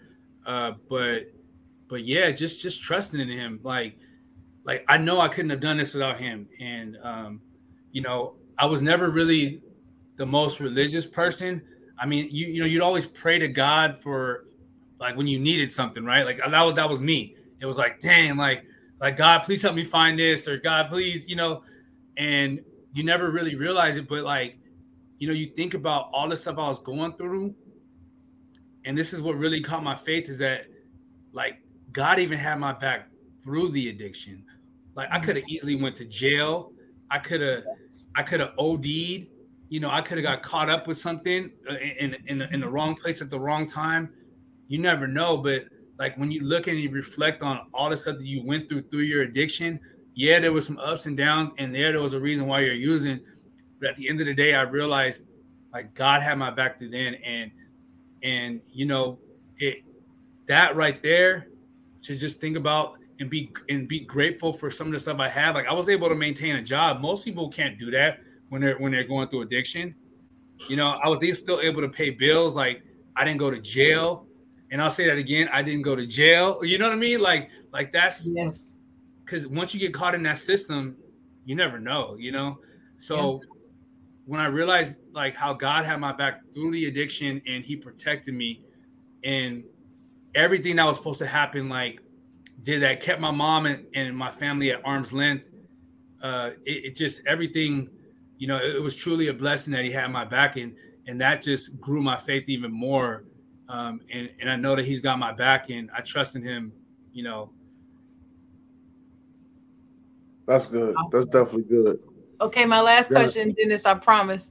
Oh, I thought you was done. This is my last question. Donovan, give a shout out to your mom. If your mom was watching, what would you want to say to her right now? What would you say? I just want to thank her just for all the sacrifices she's made, and just thankful for her just being being there even through my addiction. It's just truly a blessing, and I'm just thankful to have her in my life, and I just thank her for praying for me, because she would pray. She prays. She's a prayer. She would pray every single day, and I know she was. And then she would go to her prayer group, and they were saying prayers to me during the whole time. And I just thank you for not giving up on me. And and just for being there, you know, through the addiction. I greatly appreciate it. And not only that, but my stepfather too, Patrick. You know, I love you, and you know, I really thank you guys for being supportive to me. Just and you know, I can never, I can't thank him enough. That's awesome. Okay, Dennis, I'm sorry. Now that you got all the the hard stuff out the way, let's bring some fun into this thing. See how we got together, ladies and gentlemen. Let's do sports. So let's let's talk about these trades, because you hit me up about these trades, and you were kind of upset, and let's start to talk about them. Let's go one at a time. So let's go with Russell Westbrook leaving your Los Angeles Lakers. Y'all didn't know they are Laker fanatics, both of them. We are. Yeah. So you want to start sharing, or? No, I want you to start. Okay, so my thing is, and everybody's saying that Russ was a problem, but he wasn't the problem. Like, the problem was that AD kept getting hurt. Like, if AD was healthy for those 20 games, I guarantee you we wouldn't even be in that position. AD has not been healthy, and everybody's just everybody knows it, but they're not making that the sole reason, but that's the sole reason. So AD, his health is going to take the Lakers where they're going to be. I thought Russ was great off the bench. Was he a little high priced? Yes, he was high priced, but I mean, it was an expiring contract. His contract was up. So like, you could have got somebody in the offseason and roll with it. I thought the chemistry was good, but now you trade Russ, you get all these new pieces, and now you got to make sure all that meshes. And by the way, look where we're on the standings. We're 25 and 31. Like, come on, man. Like you're going to have to mesh all that together and then start winning. And you only have like 20, 25, 30 games left. Like, come on. Like, that's just not reasonable. And then you're 2.5 games out of the play-in or whatever. Like, it's going to be a tough road. And if you look at the standings, Dennis, and I'll add this to the end, but like, everybody's like hovering around 500. Like, there's not a lot of separation in the West. So you're playing a tough team every night. So I still don't think they make the playoffs, to be quite honest. I'll be very surprised if they do. I think 4 through 8 in the West, I think it's tight, very tight. 4 through 8. I can't right now. I don't have it next to me, but 4 through 8. Last time I looked at it, it's very tight. It's like a good 4 games, and you could go from 4 to 8. Yeah. So it's very tight. And Utah's in that mix. So yeah. Well, I agree with you, Donovan. I feel the exact same way that you do. I feel like this blame Russ train from last season just carried over into this season. And I don't feel like he was the problem last season either. Now, when I make this statement, what I often is told is, well, who was responsible for all his missed shots and his turnovers then? I would say, no, he was responsible for that. But when you try to take a round screw and put it in a square hole, you're not going to get good results. Russell Westbrook has to be allowed to play his position, his natural position, and what he naturally knows how to do. When you stunt that because you want him to acquiesce to LeBron, this is what you get. Mm-hmm. What I don't understand is why people do not see that. It's happened everywhere LeBron goes. Someone has to acquiesce, their game falls off. Usually it's the third of the big three that falls off the most. I don't understand how people can't see that this is different. This is not Russell Westbrook being terrible. You're talking about a walking triple-double everywhere he's gone, even at Houston and at the Wizards. So what are you talking about here? So I don't understand. The whole thing is a mess. And I'm hoping that Russell lands somewhere where he can be Russell. Okay. I like him in Utah, minus the fans. I like him in Utah playing basketball, minus the fans, but and I think it's actually a good opportunity. That's how I feel. But the fact that the fans are so, like, as you know, may not work out. But he's still there. He hasn't been bought out yet. So obviously, they wanted to work. That's how I see it. I mean, I guess Dwayne Wade must have talked him into it. I think that's half the reason why they got him there. He could be. He could be. Possibly. That's how I feel. Now the next trade is Kevin Durant going to the Phoenix Suns.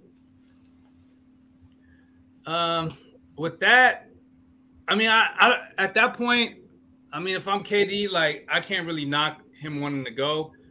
I mean, I think the ownership there is horrible. I mean, like think about all the stuff, like Kyrie, like I like Kyrie as a player, but the last two instances with him with the whole COVID thing, and then this whole thing with him posting that video, like, and then the way they handled it was horrible. Like, I mean, if I'm Kyrie, like I don't want to play there, but at the same time, like I know how Kyrie is. Kevin Durant. We ain't get the Kyrie yet. Kevin Durant. Oh, okay, but I'm just kind of leading up to the Kevin Durant. But so Kyrie left, right? So now Kevin Durant, like, why am I going to stay around there? And I'm uncertain. The way that they manage things have not been up to par. So like, I want out. It's like I want out. Like it was never Kevin Durant the whole time. So I think Kevin Durant. It was good that they left, and I'm glad that the Nets got some good pieces back. I mean, they're still going to be maybe a playoff team, a play-in team, or a playoff team. They up high enough in the standings to make the playoffs.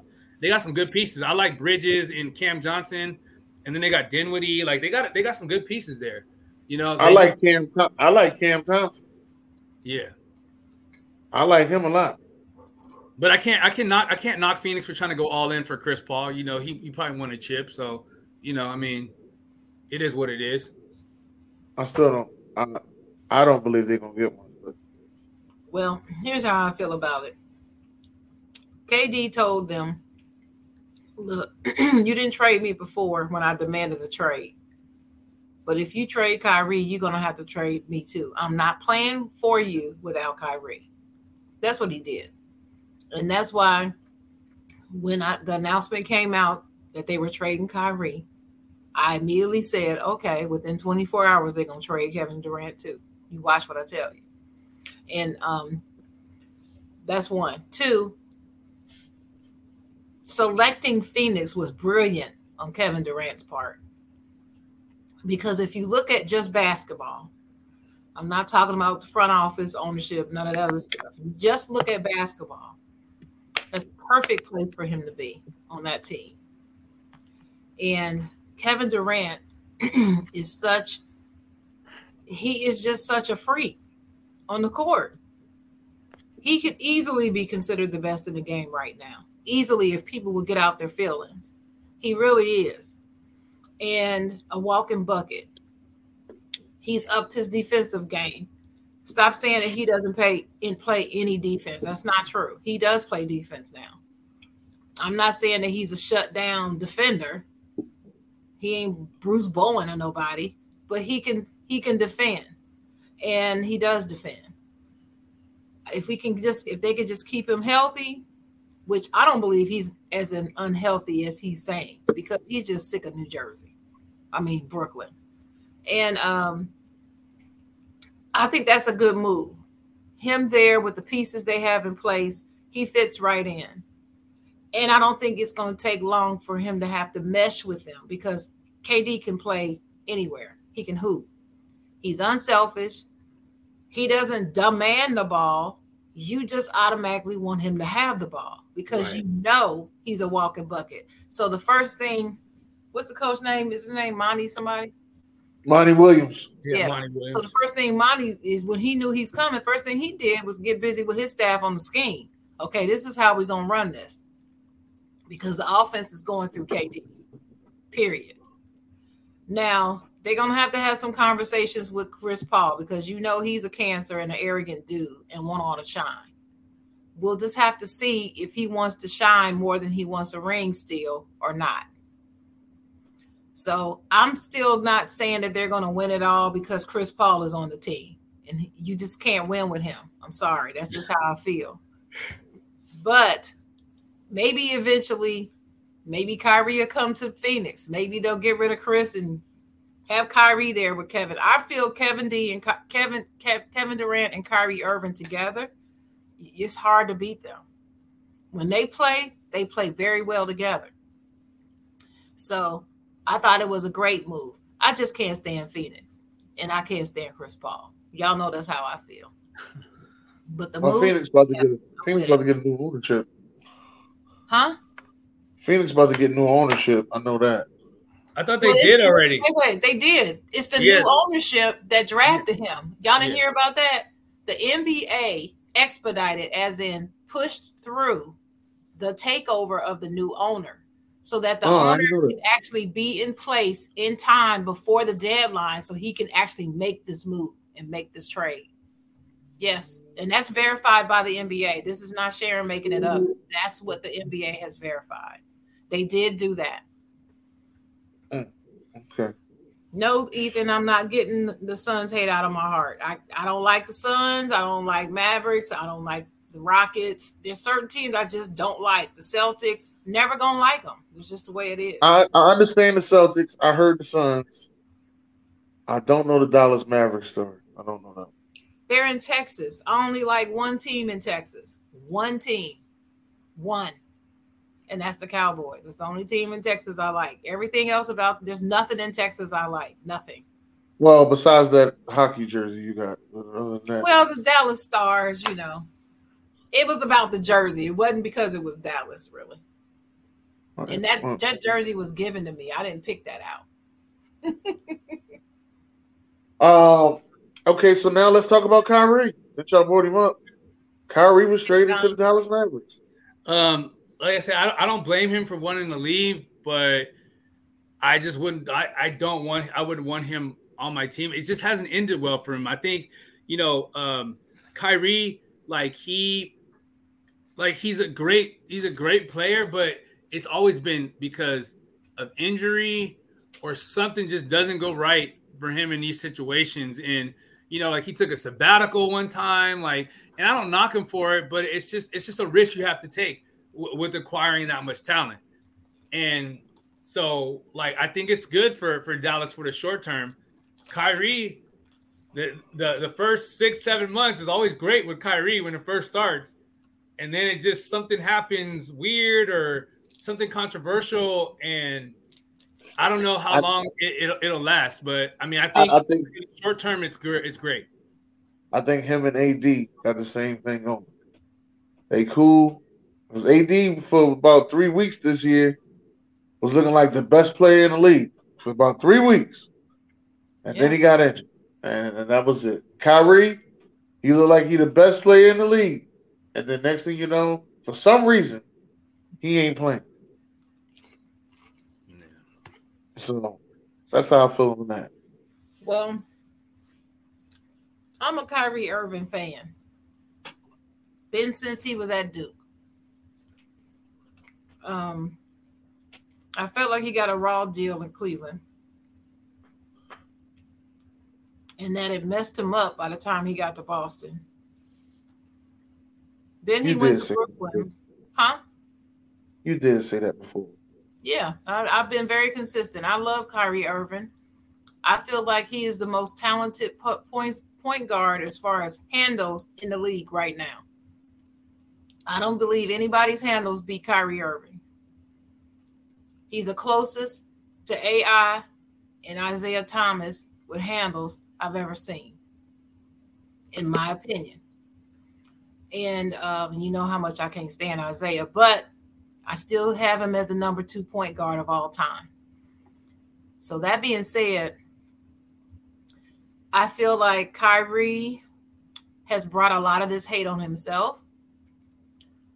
It wasn't about him taking a sabbatical, Donovan. It's the reason why he took it that people have issue with. Sabbatical is cool if you need it. Right. But if you're taking a sabbatical because they did an insurrection at the Capitol, what does that have to do with you playing basketball? I agree with that. I don't know how it affected him. It affects people differently. Yes, I know all that. And I'm an emotional person, and things affect me too, differently than other people. But this is basketball. He's getting paid quadruple Google millions of dollars to show up, put the fans in the seats, and they want to see him play. He has a job to do. He's not working at an insurance company like I'm doing customer service or whatever I do. He ain't me, and I ain't him. So you can't compare that. So he's brought a lot of this on himself. Leaving KD hanging. You convince KD to come, leave Golden State and come there and play with you. And then when this whole vaccine comes up, you want to make it about the vaccine. And it's not about the vaccine. It's not about my opinion on whether or not you should take it. It's your brother that you leaving hanging out here. So you got a decision to make. So I felt like that was a poor decision making. I didn't like what he did in the bubble when he was trying to convince people not to go to the bubble and not play and all that. I didn't like that. I thought that was the wrong way to be, and it was not showing good leadership. You can have your opinion, but you got to think about other people besides yourself. You got to think about the league and the game and the fans and everybody, not just yourself. So for that reason, those are the things that I have against Kyrie, but I am a huge Kyrie Irving fan. So I want to get that. I'm saying all that because I don't want people to think my opinion is biased in any way. It's not. But that being said, I'm glad he got out of Brooklyn because I felt the Brooklyn ownership and the way they handled Kyrie with that whole Jewish thing was wrong. And I do feel like they disrespected him. And I'm glad he asked for a trade. Now going to Dallas, this is basketball we talking. Going to Dallas is weird to me when you're looking at how the team is constructed. I'm not very sure how that Kyrie Luka thing is going to go. Luka sounding all positive. Well, Luka's going to sound that way in the beginning. But Luka's got a little arrogance about him too. And I'm just going to be watching that carefully. I don't know how it's going to pan out. The saving grace for Dallas is its owner, though. That's something nobody is talking about. Who owns the Dallas Mavericks? And that dude is a special dude. Yeah. He's not your typical billionaire. Right. He's really not. And I believe, well, he's hands-on about the players anyway. Right. Can't speak about with all that mess that was going on in the office, but with the players, in the court, in the locker room, he is in there. And I can see him possibly having a better and more positive effect on Kyrie because of the way he is as a person. That's the only upside to it to me. And again, I don't like the Mavericks, so I'm not wishing them all kinds of success as a team, but I'm hoping that Kyrie balls the hell out. People leave his ass alone. Leave him alone. That's where I'm at. Okay. All right. Well, I don't know how this is gonna go. I'm actually very interested in watching him and Luka balling together. Really want to see what they're gonna do in this playoff series. That's what I'm really waiting to see. These playoffs, it's gonna give us a taste of what's going on. But next season, if both of these guys stay on the team, then we'll get a real feel. Get a real feel for that. Is there any other NBA things that you want to talk about there, Donald? No, I mean, I'm pretty much touched on everything. I just, I feel like the Lakers they improved the team, but I mean, I just think it's too late in the season for them to recover and catch up in the standings. Like maybe they make the plan, but I mean, it's tough. It's tough to just forecast. I hope they do well, but I just feel like the amount of games left and where they are in the standings, it's a really tall order.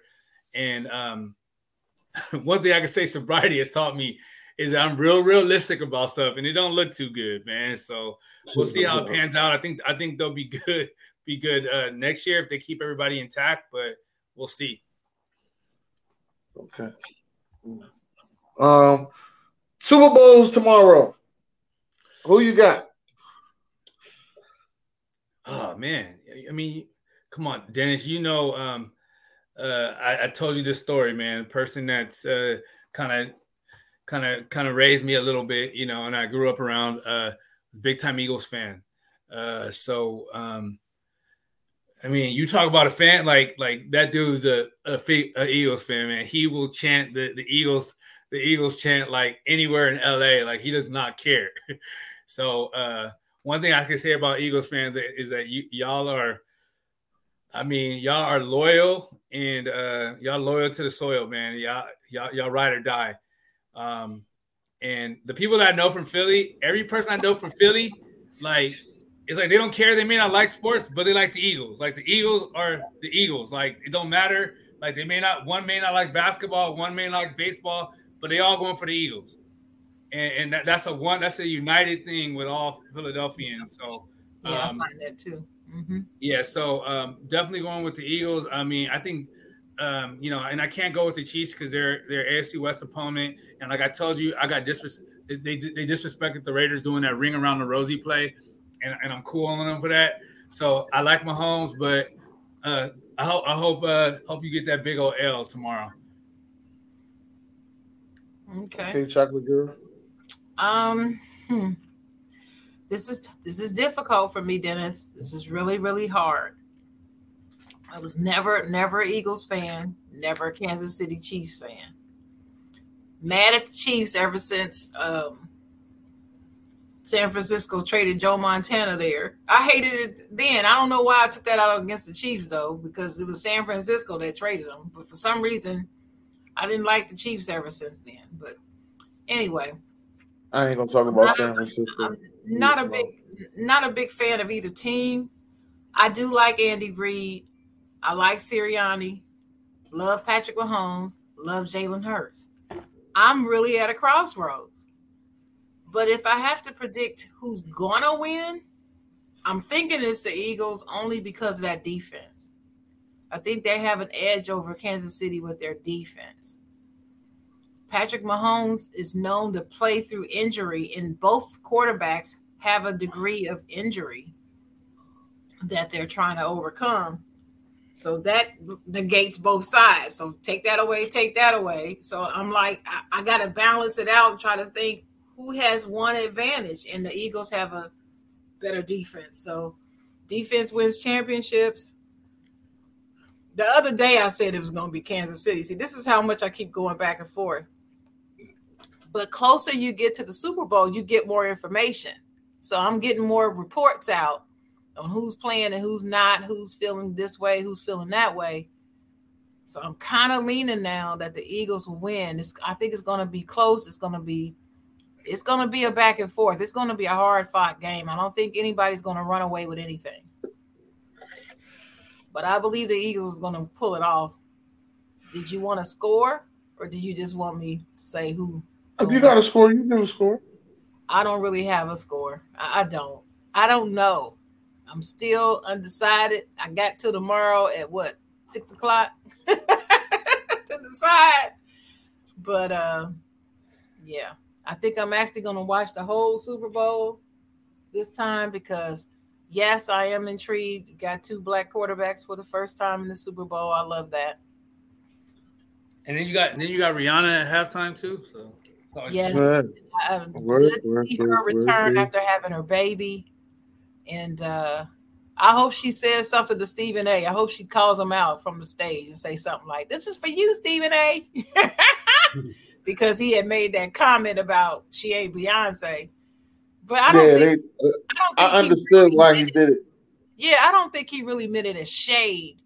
Because I'm a bigger Beyonce fan too. If I got to pick between Beyonce and Rihanna, I'm picking Beyonce all day, twice on Sunday. That's me. But he's Stephen A. Don't nobody give a damn with sharing things. He's Stephen A. Smith. You got to be careful saying that from your seat, man. That's what I wanted to tell him. Yeah. And speaking as a PR person, I would have told him, "What's wrong with you? You don't say shit like that. I don't care if it is how you feel." Right. No, it wasn't that. Sherry Shepherd. This was on Sherry Shepherd show. Shout out to Sherry. I love that Sherry Shepherd. Shout out to Sherry Shepherd if she's listening. But when he said he was backstage with her, and she was like, "Oh, now that you're here, we got to have some type of debate show." So the debate was supposed to be, about the Rihanna, and he said, well, he was going to go with Beyonce. So that's why it came up like that. Got it. Yeah, but he did say, well, she ain't no Beyonce. He did say that. It came out of his own mouth. Right. And even though they were supposed to go back and forth as a debate. Yeah. Well, even though he did not mean it in any shade, in this age of social media and clips, people gonna clip him just saying that with no explanation and say he threw shade at Rihanna. People are gonna say that. So you got to be mindful of that when you're speaking. That's all from a PR standpoint. So shout out to anybody that's watching. If you need a good publicist or PR specialist in your team, contact the Chocolate Writer. You can just go to thechocolateWriter.com. That's my website. Fill out the contact page because I got you. Because I'm telling you, there's some famous people out here. I wish I was their PR person. By the time I'm finished, everybody would love them. But they just don't listen to me. They gotta listen to me. Do what I tell them. You need a shout out to BJ. You need to take over Lamar Jackson's contract negotiations too. Yeah, maybe I'll send him a letter because Mama Jackson, she cool, but she ain't doing this right. BJ says nobody cares what I think. That's true, and that's the reason why they're suffering right now, including the Sam Sports Network. That's why y'all suffer. How about that? So anyway, shout out to JC Day of the Extra Point. What's up? Brian Sanders, what's up? Cowboys fan. JC is a fellow Steelers fan. You know what? Let me wave my terrible towel. We're not in the Super Bowl, but shit, I'm waving my towel. You talking about some loyalty, Philadelphia fans? Shit, you ain't no more loyal than the Pittsburgh Steelers fans. So, just thought I'd get that out. That's cool. You deserve it. Steelers for life. Steelers for life. Yeah. You don't even know what to say after that, do you? What's up, BJ? Why you bring him in here? Hey, Donovan. First of all, why you bring him in here? I've been watching the whole show, Donovan. Say bring his ass in here with his Raven self. And I was sitting back, Donovan, and I was really I'm not gonna let him talk. No. Oh, I know you're not because you said the Sam Sports Network is struggling. I'm trying to figure out how the fuck you struggling. You mean to tell me you got on here to chastise me for that because no. I was trying to figure out exactly what you meant before I commented. That's what I was trying to figure out. Serious? You really think I'm serious? I'm trying to figure out exactly what you meant. I was just trying to figure out exactly what you meant. Why you want to figure out what I meant if you know I wasn't playing? I was playing. No. I'm going along with you. Ain't that the dirt bike sound, Dennis? Nah. Yeah, whatever. Whatever, Ravens fan. Whatever. Nasty bird. You lucky I got some shit to do, sir. I got time for your ass today. Well, I don't have time for you. You're lucky I got some goddamn get off shit my show. This ain't your show. It's y'all show. God damn it. I've been in the background watching the whole goddamn time. I leave out the goddamn house. Hey, Ethan, you know what? I'm kind of rooting for the Juju myself, but I don't like the shots he's been taking at the Steelers lately. So, no. I'm cool on Juju right now. Yeah. So who winning, Dennis? What's the score going to be, Dennis? 38-20. Super Bowl MVP. I'm going with Devontae Smith to get Super Bowl MVP. Hey, I said the same thing. You're so we on the same page on that. You know how much I love Devontae Smith. I love that. Yeah, he's that way he could be the second player in NFL history to win the Heisman, National Championship, Super Bowl, and Super Bowl MVP. You know he was voted the best dressed player in the NFL. Oh, that's nice. Yeah, he was best dressed. They voted him best dressed. Donovan, do you know who the first player to do that was? What? When the Heisman? Marcus Allen? Good one. I didn't think you knew. God, I just saw this. Excuse me, I just saw this last night. Who is it? It's Marcus Allen. Oh, okay. Yeah. Marcus Allen. But listen, Y'all got any final words? Who is the second person? The second one will be Devontae Smith. No, I thought it was the second. He would be the third. No, it was only one. Oh, okay. Well, Donovan, go ahead with your final thoughts first. I mean, honestly, I appreciate y'all having me on, and I'm just very thankful for just meeting everybody that I've kind of met along the journey. You guys all talk about how I plugged everybody together, but I mean, even through like times that I was struggling, like just being able to like talk to some of you guys some days, it prevented me some days from using, and y'all didn't really realize that, but it did, sometimes just being on a Zoom with you guys, like especially during the COVID time when I was at the height of my addiction, that was like, I mean, yeah, I really thank y'all for being there and just being understanding. And, like I said, before I left, like I actually gave y'all, like I wrote, remember what I posted into the little group chat that I was going away. And, like, I mean, I wouldn't have felt comfortable doing that if I didn't realize, if I didn't know that like you guys have my back, and you guys have always had my back. So I appreciate you guys for that. I appreciate for you guys having me on. If anybody you guys know, be quite honest, that is going through addiction or that are having like doubts about it or need help, just please send them my way. I mean, I'm, whatever I could do as far as resources or whatever, I'll do everything in my power to help somebody because I've been getting help and I've been reaching out to people, and I definitely want to just give back. But I thank you guys for having me on, and I appreciate everybody that I've done podcasts with, because y'all don't realize y'all were a big help when I was going through it, and I'm blessed to have you guys in my life. Amen. Okay. Well, Amen. When I say we had the plug on today, man, there's in more ways than one. I'm talking about he helped me out with T-shirts, you know what I mean, business cards, as you can see. You know what I mean? I still got some. This guy really helped me elevate my game in other levels. So I really appreciate and cherish, the brotherhood that I have with Donovan Samuels.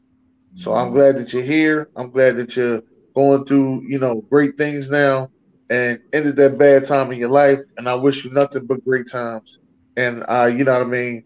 Always appreciate your phone calls and text messages. May not always get back because I might be doing some crazy shit, but I appreciate all of them. Trust me. Yeah, you do not answer your phone. You're better off contacting Dennis on Messenger. Anybody out there want to contact Dennis on, go on Facebook Messenger. True. Man. That is very true. All right, so here's my final thoughts. My final thoughts is, number one, I'm very grateful to know you. I'm honored to know you. I love you like my brother's son. I call you both because you're young enough to be my son, but I love you like a brother. I'm very proud of you. I'm just so elated for you. And more importantly, your mom and your siblings. Because I know they look at you and they're just so relieved and so happy. Yeah. And and that's why I keep mentioning your mom, because I'm speaking as a mom and I know what that can mean. So thank you so much for your desire to be here to share your story and be transparent, and to share it on our show is a great honor. Thank you, Dennis, for getting with him and arranging this.